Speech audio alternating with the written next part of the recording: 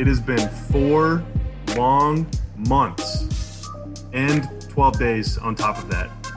It's been a third of a year since I've even talked to you. Skin Wade, but we are finally back on numbers on the boards. Basketball is back. Skin, how the heck are you? Man, I'm doing good, Bobby, and I stuck my head in the NBA TV world last night, and it really got the juices flowing. You know, it's funny. I've kind of had this, been knowing that it's coming and thinking about it, but being able to actually watch a Laker-Mavs scrimmage game this evening is making this very real and getting me really excited.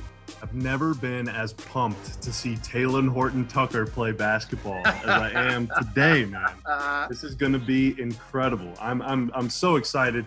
Thank you all for staying patient as basketball was sadly missing for our lives, but for good reasons. But we are finally back for real on Numbers on the Boards, presented by Bedgear. Skin, I have a very comfortable bed and a very comfortable pillow, but I've been spending far too much time sleeping. I'm ready for basketball to get back rolling, and it starts tonight with the Mavs and the Lakers. But, man, I mean, I don't even know where to begin because it's been so long since we've talked and since the Mavs have played. I mean, there's a whole lot to catch up on. So I'm just going to open the floor to you. Where do you want to start this thing? I think I think a lot of different things at different times. And quite frankly, because of the state of the world, sometimes I'll go a couple days, I might not even think about basketball. But as I get ready for what's about to roll out, and, more specifically a week from tomorrow when you have these 8 games to see if you can really boogie and make something matter, I'm so interested to see what these guys are going to look like. In other words, that's such a weird layoff. Not only has it been longer than a normal off season, but those guys haven't even been playing basketball together. I mean, normally, let's say the season ends, you don't make the playoffs. Season ends mid-April. Those guys will be involved in some pickup games with each other by late May or early June. So this is truly a weird thing. I mean, those guys have probably played more golf together than basketball over the last 4 months. So, I think that's the biggest curiosity for me is this idea that, all right, here's 22 teams and here's where they're ranked. And you're like, based on what? I mean, that was so long ago. Who knows what this basketball is going to be like? So that's my biggest curiosity is this going to be the Maverick team where KP was wowing us all, and do Maxey and Dorian pick up where they left off and all those kinds of things? It's just I can't wait to see what it actually looks like because I don't have a good feel for it at all. Yeah, it's like a totally new season. Yeah. I mean, everything that happened, like this is the oldest, most tired cliche in the book, but you really can just kind of throw the records out of the window for this because, even assuming that every player is going to be in, at the same level of game shape, right? Like there's no stragglers, there's no guys who are just miles ahead of everybody else. The playing field has probably never been flatter in the history of the NBA because, teams they have a record, right? Teams are ranked right now. And so like LA is number 1, Milwaukee is number 1, Dallas is 7th place right now, but everybody's starting from the same exact point. And so really anything can kind of happen. And that goes for the Mavs, that goes for the Bucks. I mean, every team is operating from the same position right now. And it's just really interesting because basketball has never been really looked at as like the sport of parity. But now more than ever, every team is just as strong as they like. Anything is possible. Anything is possible. Real Kevin Garnett situation going on in the NBA right now. But I guess maybe we can kind of reset the Mavs season. So if like Skin and like me, I'm wearing a Mavs shirt right now, so I'm all in on the Mavs now. But there have been plenty of moments over the course of this 4-month period where basketball does kind of stray a little further from your conscious than maybe it's used to being, especially this time of year. Right now we'd be talking about free agency and everything. Right. But to kind of reset the season, Luka is amazing. Oh my God, he's averaging 29, 9 and 9. He's incredible. KP was really starting to pick it up. I mean, he was playing great really ever since coming back from the knee injury. And even before that, or the knee soreness, whatever it was. And even before that, he was playing great all basically in the weeks leading up to Christmas. But things were really starting to come together for them in, late February through mid-March, whenever both of those guys, Luke and KP, were on the floor. They were really starting to figure it out, get that two-man game going. KP was moving to the 5 and playing great, shooting like 7, 8, 9 threes a game, basically doing a lot of the things that you and I thought that he would be doing, whenever we were talking in September, right? Kind of the season preview pod. We were talking about KP's numbers are going to look like they're going to just blow your mind, 25 and 10. He's going to be taking 10 threes a game. He was doing all of that stuff. It just took him a little longer to get to that place than maybe you or I expected. But he was there, man. And it was very exciting. And, the role player Seth Curry was playing great. Tim Hardaway was playing great.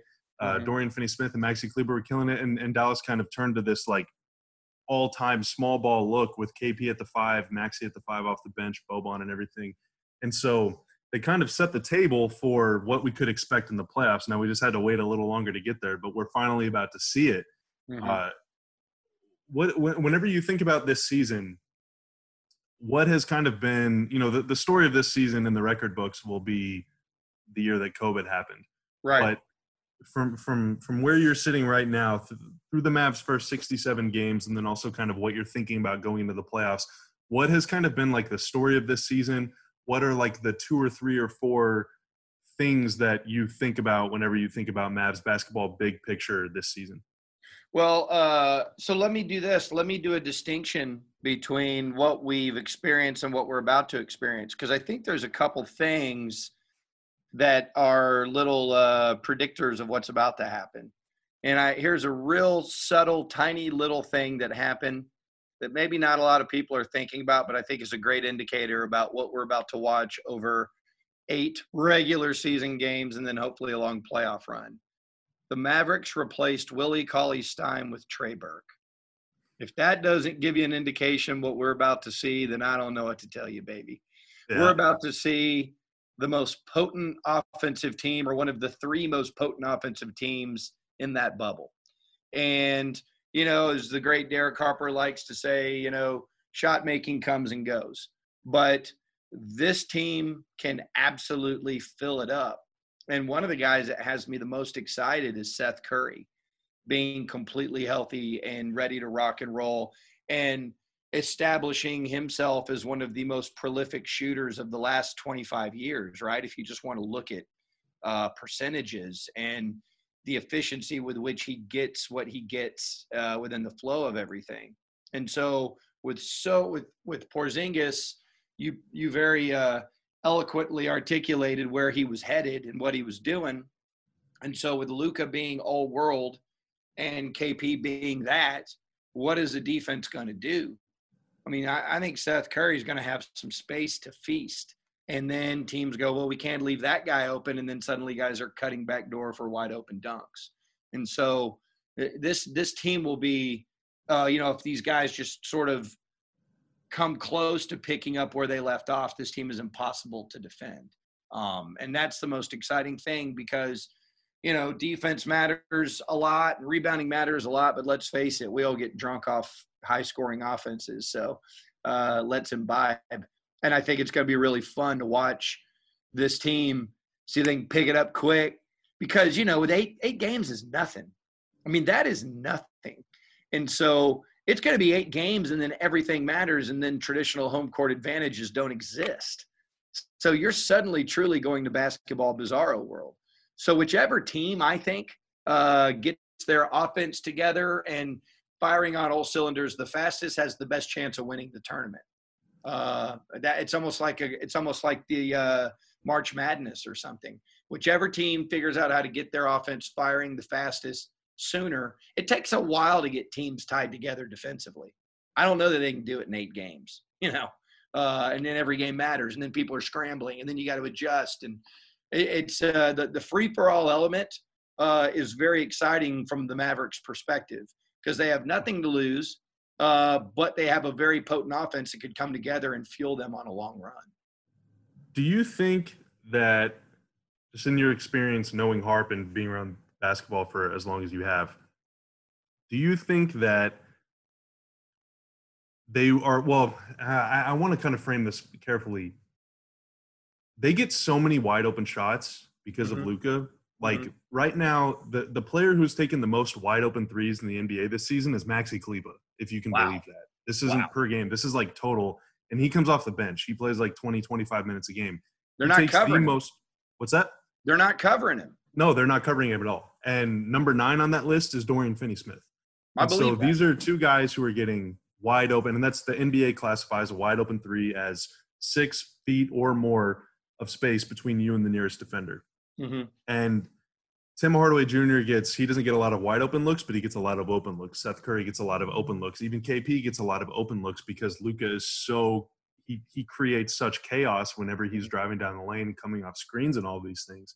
Now in the playoffs, it's a little tougher to create open looks because teams are going to kind of pick up on what you're doing. But whenever you get as many open looks as the Mavs get, do you think that the rhythm is going to be easier or tougher to find? Because there's really, I'm the highest level of basketball I played was, B team freshman year. So I'm not exactly like a genius when it comes to playing sports, but is that a good squad, by the way? What's that? Was that a pretty good squad?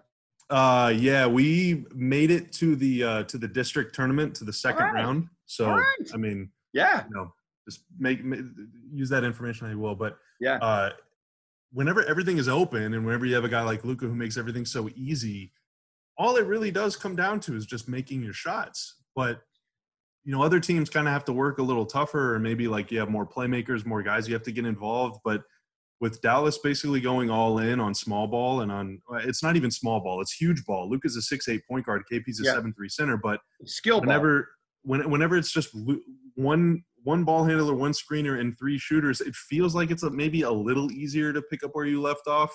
Or am I maybe underestimating what 4 months of layoff can do to you?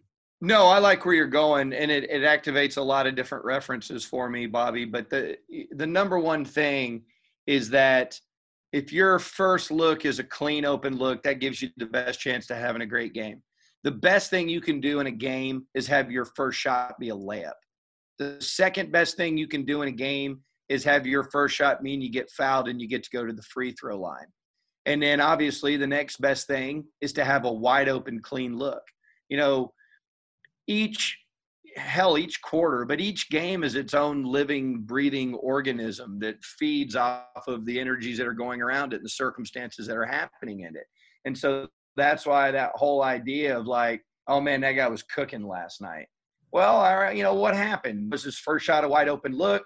Did he just, get a new girlfriend and it made him happy? Did he just have an incredible investment and he was floating in that day? There's a lot of abstract. Went all in on Tesla. Yeah, there's a lot of things that can happen to put you in the right frame of mind. I mean, old Jamal Crawford has to do is take a dribble, right? So, but one of the easiest ways to get into a groove is get wide open looks. And our buddy that we all look up to for his intrepid reporting, Tim McMahon, sometimes I'll say something on this podcast or I'll tweet something and he'll shoot me a text and tell me I'm an idiot. And one of my favorite moments of the year was we were talking about I said the story of the year for the Mavericks was Maxey and Dorian. And he was like, hey, dumbass, they got Luka Doncic. And I'm like, well, point well taken, Tim. But my point is this. You can load up on Luka Doncic and make his life miserable. And so if the role players step up, that's your story. Because Luka is going to Luka. And then by the end of the year, KP was KPing.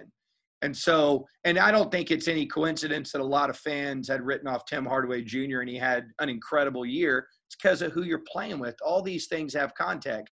I always use that Monte Ellis example. The entire league had written him off. And my point was, he's never played with Dirk. Like Jason Terry's going to have his number hanging in the rafters because he came off a Dirk screen for the majority of his career. Context matters. And so my point with Tim Hardaway Jr. is, and I knew there was guys on that staff that were excited about getting him. They just wanted to get him healthy. But, you put a guy who takes bad shots on a bad team, well, guess what? That's going to suck. It's going to be bad. It's going to, so this whole Luka changes the dynamic of everything, which is why the Mavericks were going to move mountains to get him because they saw it with Dirk. Dirk changed everything for 2 decades. As long as they have Luka, he's going to change everything. So then you go, all right, who are the guys that are stepping up? Teams could have had Maxi Kleber and Dorian. Like, they were free agents. Now there was mechanisms to keep them and stuff, but if someone knew, those are two of the most underpaid guys in the league. And if someone knew that they would step up and deliver the way that they did, people would have given them more money. And I think the Mavericks would have given them more money. And so my whole point is that those guys embracing the role of being defensive stoppers, a part of a team concept, and knocking down those shots. You and I have talked a lot about their three-point field goal percentage and how both of those guys were essentially top 10 3-and-D players in the league, statistically speaking, two on the same team. Versatile defenders. There's going to be games where Dorian's going to get the majority of his minutes at the 4 spot. So I think when you look at all that, obviously Luka changes everything, but who's going to step up and do what they do? And I think that if Dorian and Maxey pick up with 3-point shooting percentages that are at least within striking distance of what they were doing, tell me they can't go all the way. I'll fight you on that. And I've sat in a lot of production meetings over the last couple of weeks as we get ready for this. And you brought up Harp.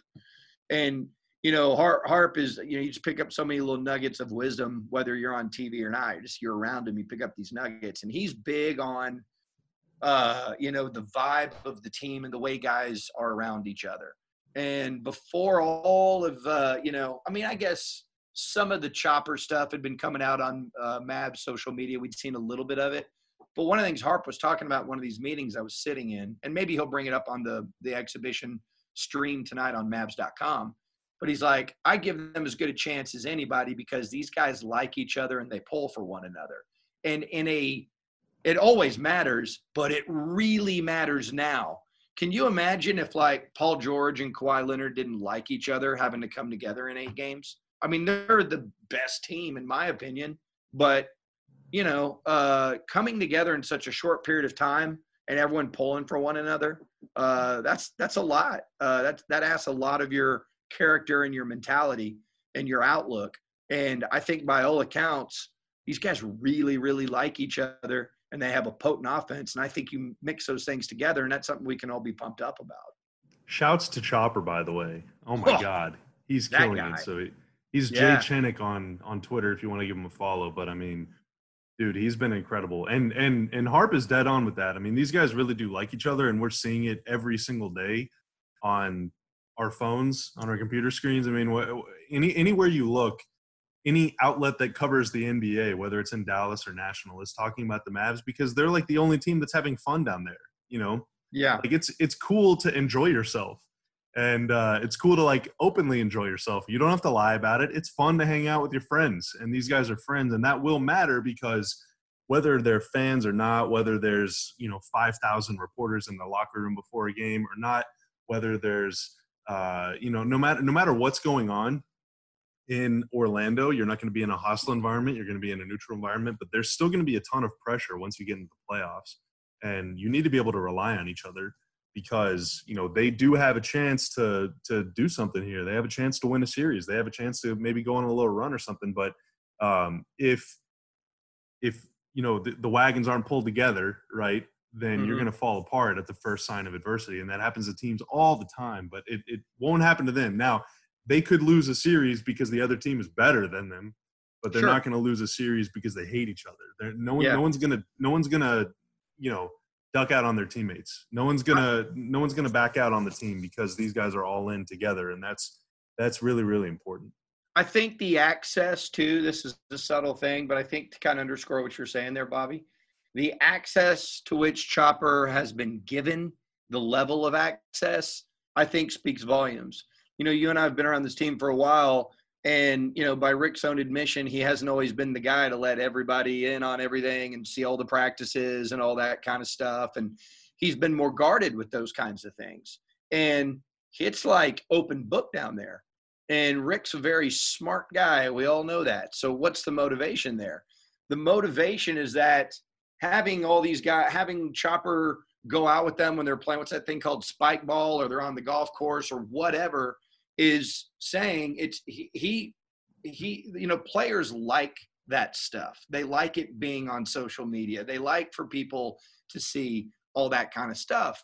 And so to give Chop Roll that access so that he can do that and put that out there is an indication that Rick likes those guys being invested in this thing beyond just whatever's going to happen for 48 minutes. All of that works together. And I think it's really intuitive of Rick to recognize that. And I think it does pull all of this stuff together and gives them an even better chance to do something really special together. Well, what was interesting is the other day, kind of piggybacking off that, Jenny Busick came on Mavs Daily, which is another podcast that we have. If you don't listen to that, definitely check it out. It's Mavs Daily. It's on every podcast platform.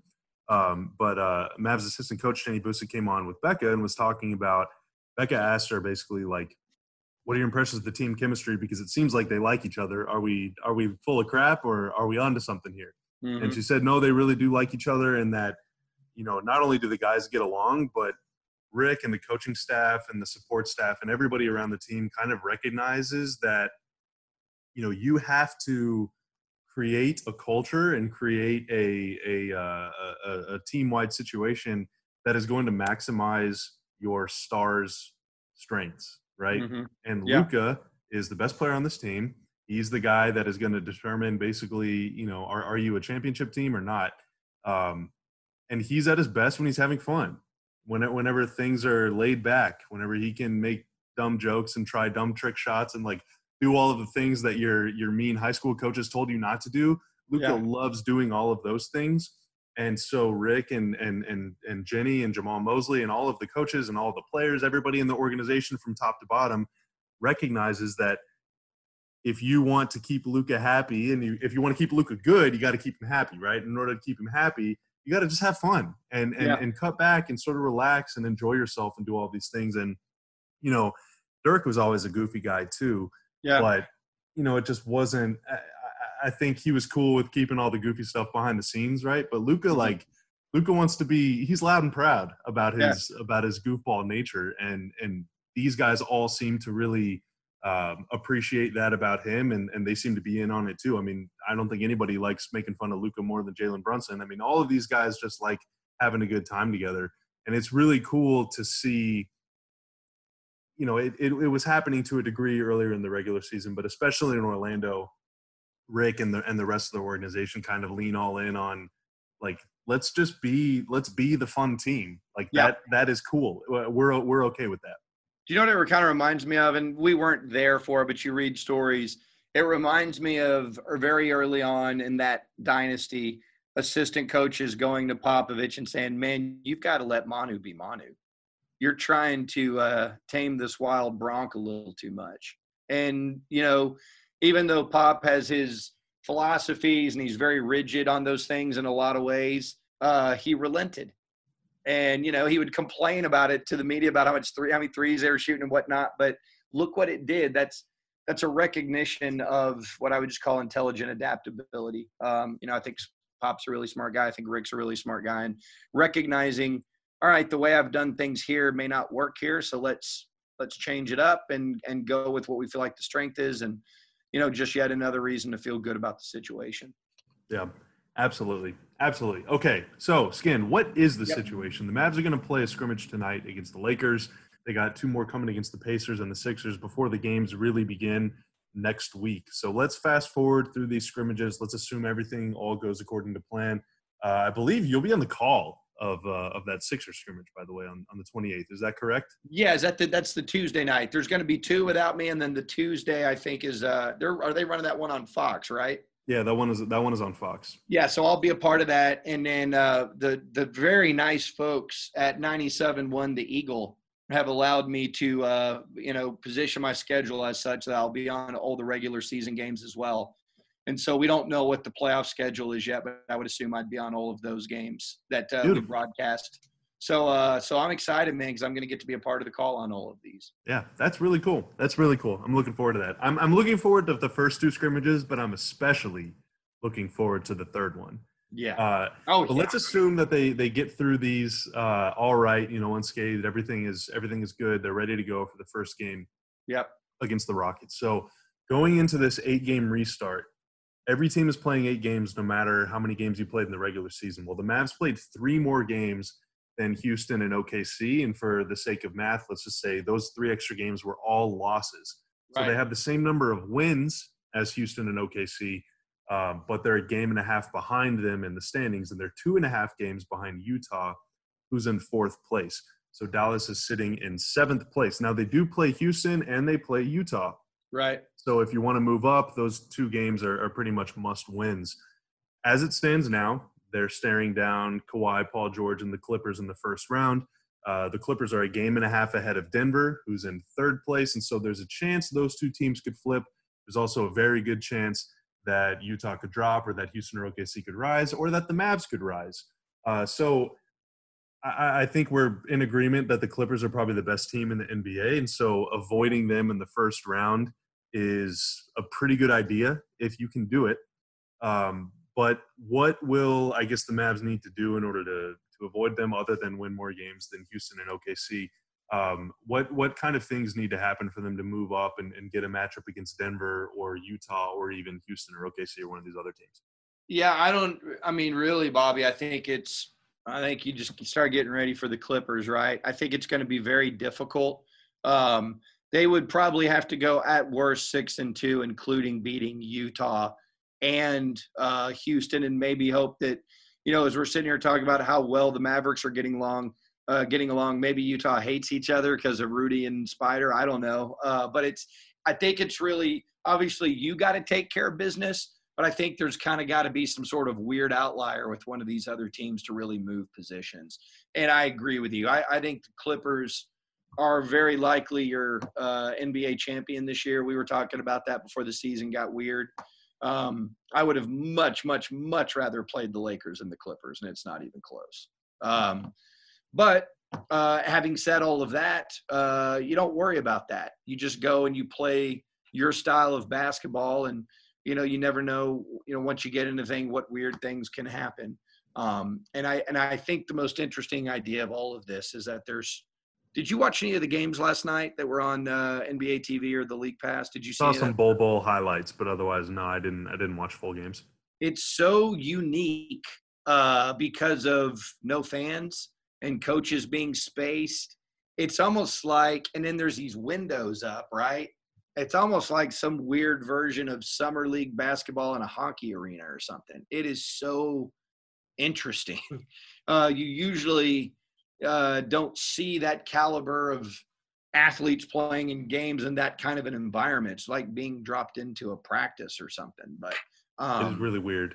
It's really weird, which I think is an advantage for the Mavericks too, because the whole idea of feeding. Like I keep going back to The Last Dance and how Michael Jordan's kids were like, "Yeah, Daddy wouldn't even let us go to Utah because it was such a horrible atmosphere." You don't have any of that. So it's truly just, all right, here's a game where it's open run at the LA Sports Club. Who can ball out? So I think the sort of weird intangible things are good for the Mavericks. I just think, and based on the games that they played this year, the Clippers are the worst possible matchup. So I'm hoping for the outlier. I'm hoping for something weird for Houston or Utah. But I'm gearing myself for, all right, let's have a bloodbath with the Clippers and catch some breaks, because I think that's far and away the most likely scenario. They did have – so they played twice in the regular season. One of them was a pretty lopsided Clippers win. That was toward the beginning of the season. It was right around Thanksgiving, I think. Yeah. And then they played again in late January. That was KP's first game back from missing, I think, 10 games or 8 games or something like that. Yeah. And that was also the same game that Dwight Powell ruptured his Achilles. And so KP was 4 of 17 in that game. Powell only played like 3 or 4 minutes. So they were kind of like up against it from a rotation standpoint. They still almost won the game. I think the Clippers were like killing them for most of the game, and then Dallas kind of made a comeback. They had a shot to tie the game. I want to say Luka passed up a 3, swung it over to Tim Hardaway on the wing, and he missed an open look, basically like with 20 seconds left or something like that. So it was a really good game. But I mean, Kawhi Leonard has about as much playoff experience as anybody in the bubble, not named LeBron, and that would be a really tough matchup. But I mean, if you want to view it this way, and I've said this kind of a few times, if you're Luka and you want to learn what it takes to win, going up against Kawhi Leonard is probably the best way to do it, because he's going to be guarding you. Paul George is going to be guarding you. These are guys who have been there and done that, and there's a lot to learn from seeing them up close for a 7-game series, whether it's 4 games or 7. Whether you win or lose, you're going to take a whole lot out of that series. But if you can move up, definitely move up. I'll put it that way. Yeah, and it's not even just those two guys. You're dead on about that, but I would also throw there's going to be times where Patrick Beverley is covering Luka. You know, the idea in football, the idea is to confuse the quarterback with a bunch of different looks. The idea in basketball is to throw as many different great defenders and double teams coming from different directions and never getting settled into a rhythm. And they have 3 of the top 10 perimeter defenders in the league, arguably 3 of the top 5, right? I mean, obviously a guy like Paul George will coast at times for, offensive reasons. Same with Kawhi. But when those guys want to, they can just lock you down in a way that nobody else can. So it's a mixture of size and speed and length and athleticism and all these different things. So, the Clippers put together a monster squad. And their 2 best players are – I would argue that Kawhi Leonard's the best player in the NBA right now. It's not like I'm going out on some limb. I don't know that I hear people say that enough, but when you're splitting hairs of greatness, that's fine. But, he averaged 30 a game in the playoffs and won a title last season.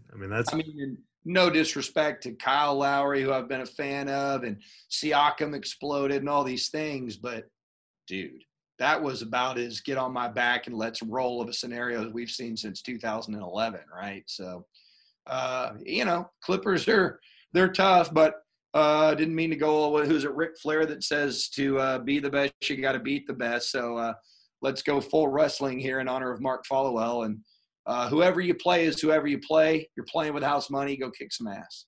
Yeah, well, and like – I think it would be cool. I mean, it would obviously be awesome to win a championship, and it would be cool to even win one series. But their odds right now are either 7 or 6. It's almost guaranteed that they'll be 7th or 6th. And so if you do get to 6th and you win a series, you're going to play the Clippers anyway. Yeah. So, you're going to play them at some point, no matter how good or bad you are. So, you might as well, just do it. But yeah, I agree. I mean, any playoff experience is a good experience. And that's been, my whole thing all season, ever since they made the KP trade, is just get to the playoffs, get the first one out of the way, no matter how beautiful or ugly it is, whether you get swept or you win a championship, get the first one out of the way, and then start, that's whenever things start really picking up. But once you get to the playoffs, you learn a lot about your team, right? You learn what your real strengths are. You learn what your weaknesses are, what your players on your team need to address, and maybe players or moves you need to make in order to solve those weaknesses from outside of the team. And so, I'm not sure that anything is going to be proven, certainly in the scrimmages, but even in the 8-game restart and even in a playoff series. But just generally speaking, what do you think are the strengths of this team, other than just Luka and KP are good? But what are strengths of this team that will kind of come to the fore over the next few weeks? And then maybe what is on the flip side, on the more negative side? You can start with the negative first if you want to. But what are maybe weaknesses or kind of weak points of this team that we're going to learn about, or that will kind of be exposed, that maybe we'll be, you and I will be talking about the team looking to improve whenever free agency is in October or November? Yeah, I would think, this is more of an abstract thing, but I think the number one thing that they lack is sort of just if you want to say mental toughness or junkyard dog ability or some of those kinds of things, where they may have it, but you don't really know that until the playoffs, and as much as we talk about Dirk in 2011, they had Deshaun Stevenson and Jason Kidd did it quietly, but he was about as mean a son of a bitch as you ever come across. That guy is a fierce competitor and backs down to no one. And so I don't know, if you were going to ask me, hey, who's the toughest guy on the Mavs, I'd say Barea. And so I don't even know how much he's going to play. And he's also, he'll tell you he's shorter than me. So, it would be great if they had a Patrick Beverley type or a Deshaun Stevenson type. But maybe that guy will maybe we don't know it. And Dorian, who is very easygoing and has a very even-keeled demeanor, maybe he's that.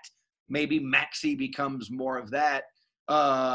it just remains to be seen, right? So I think those things you always want, those intangibles in situations like this, playoff situations and tournament situations. So I don't know. I think that's probably the most glaring thing. And then I think that easily segues to how tied in will this team be defensively? Can they ratchet it up a notch? It's cool, man. I can't remember how much we talked about this, Bobby, but Seth Curry, and I saw it during the playoffs when he was in Portland, but Seth Curry is a better defender than he gets credit for. And then I think, when Tim is healthy, he can be a really good active type defender. We know about Dorian and Maxey. And then, there's just going to be a lot asked. I mean, this is KP's first playoff action outside of stuff he did in tournaments in Europe, right? So what kind of a playoff performer is he? Because he was a great defensive presence protecting the rim and funneling, drivers towards him and him. You had some great stats early in the year about the Mavericks, where they were trying to get people in that mid-range area. And, can they get their team defensive concept to force teams into the types of shots the Mavericks want them to take? I think those are their two biggest questions that need to be answered. Yeah, defensively especially, I think KP, he's one of the best rim protectors in the league, and Maxey will probably be playing more center than power forward, but he'll definitely be defending on the perimeter.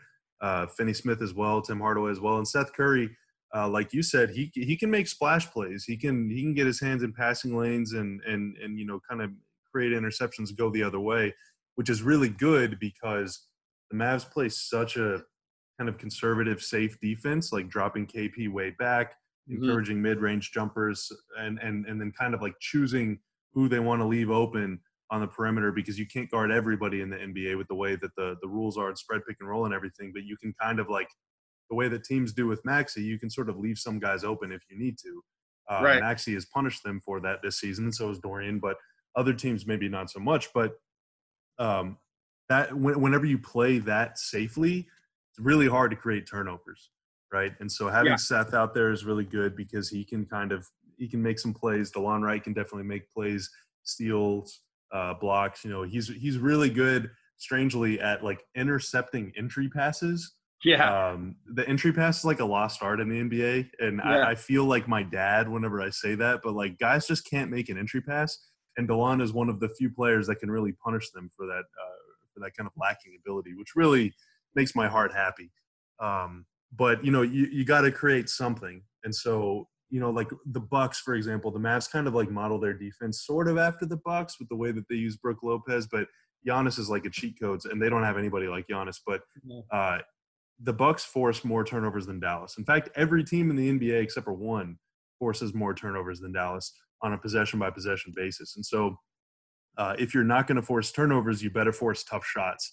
And it's tough to do both of those things in the playoffs. So we'll see how that happens and how they can handle that. But on the flip side, what are some positives, some strengths?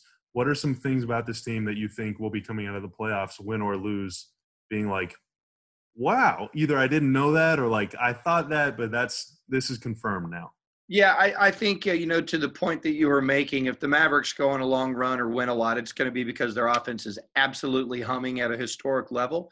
And I think that the normal grind of the defensive grind of the playoffs, I think will be minimized this time around because of just the very nature of what this is a tournament. And the nature of what this tournament is, I think we'll minimize that a little bit because – teams come together defensively over periods of time.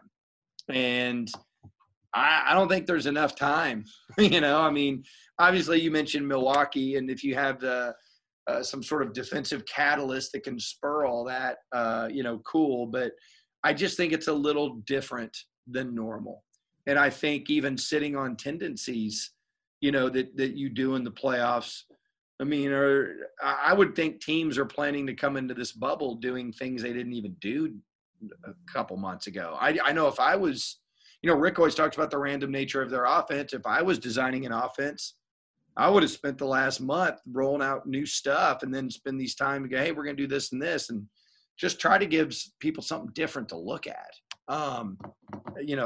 I mean, it's not like we're reinventing the wheel here anyways, but wrinkles matter. And, you know, the little staggered screen in 2011 with Tyson and Dirk that Jet came off of, and the times that they would utilize that, those things really matter, right?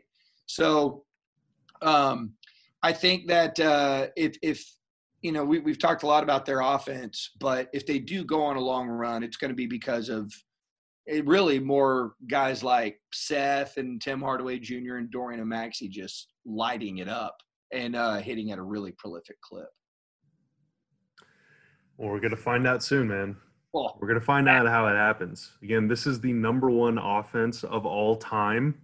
Let's go. In the points per 100 possessions. They are as better than how do I phrase this? They score – the difference between them and second place in terms of points scored per 100 possessions is basically the difference between second and 14th. And so they're miles ahead of everybody. And that's going through an entire season with a lot of like freak injuries. Luka rolling his ankle in a practice. KP's knee flaring up and just giving him a little bit of a hard time. You know, right. These are things that can't really plan for or account for, and that cost their star players a lot of games, and yet they were still able to win 40 of their first 67 and still have the number one offense ever.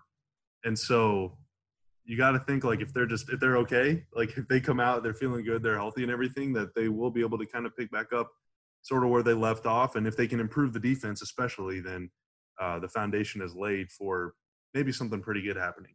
Let me throw one more quick thing out there, Bobby, before we bounce. I was talking to a guy that works in the league. This was probably, 4 weeks ago maybe. And, you know, we're having a conversation just like you and I would have. Hey, what do you think about, you know, Seth? And, hey, what do you think about this? What do you think? And then, like, almost every question I would ask, he'd cut me off and go, health, health, health, health. And it's like one of those things where it's go, okay, well, obviously, if everyone's healthy, but his point was, what are we basing any of this on? You know, what if a team actually are these guys going to be responsible and make sure that all their teammates don't get the vid? What is the most likely thing to derail the Clippers? Somebody gets COVID. I mean, quite frankly, right? So we probably need to spend a little more time at least pondering the idea of which one of these 22 teams, and if you want to narrow it down to 16 because of who's going to make it, who actually stays healthy with their ankles, their knees, and their immune system. Because the vid can, have all this thing collapse for any one of these teams. And that's a fact. And hopefully it doesn't happen for anybody. Yeah, but no, and it hasn't so far. The most recent rounds of testing, everybody was negative, and you know they're testing a lot of people very often, and so hopefully everything goes swimmingly. But there are a lot of factors that you cannot account for. It's just our job to really hype up the ones that we can. Right, Seth hitting wide open shots. Yeah, and man. Well, this was fun. It was fun to finally do this again. Oh my God, it's been 4 months, dude. It's been a third of a year without basketball. Yeah. But it's finally back, and we'll be back with you on a weekly basis here starting today. So I'm looking forward to it. Is there any other final words or any other final, like, you can get wild, make a prediction, anything you want to say before we get out of here? Yeah, I'll make a wild prediction. Okay. Mavs go 6-2 and move out of the 7 spot. Oh! Let's go! Let's go! Oh my God. It's possible, man. It's possible. You looked at their schedule. It's possible. They just got to take care of business. Yeah, man. Got to take care of business. And shout we'll out keep doing gear, it. What's up? And shout out bed gear. Oh, yeah. I love bed gear. I'm going to be dreaming in my bed gear mattress tonight about going 6-2 and moving out of the 7 seed. Let's go. And it's going to be comfortable. It's going to be amazing. Oh, my God. It's going to be so much fun. Yep. All right. This thing is getting rolling. It starts today. Mavs-Lakers, 6 p.m. Central Time. You can watch the game on Mavs.com/live. You can also listen on 103.3 FM. And I believe you can watch it on NBA TV as well. Yes.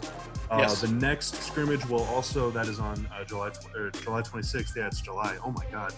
July 26th. That will also be on NBA TV. The final one you can catch on Fox Sports Southwest with my guy Skin Wade on the call. It is going to be awesome. And I'll be the ready. real games begin next week. That is whenever we will be back with you on Numbers on the Boards. In the meantime, sleep on your bed gear mattress. Dream of going 6-2, and send love to Skin because, oh my God, he's about to have to work so hard to call these games on TV, and I'm so excited. I'm excited to be working on it. Let's go, baby. I can't wait. Let's do it. All right. That's it for me and Skin. Skin, thank you. Thank you for listening. Brother. Please subscribe, rate, review, Numbers on the Boards, do all that stuff. We'll be back with you next week, and we'll see you then.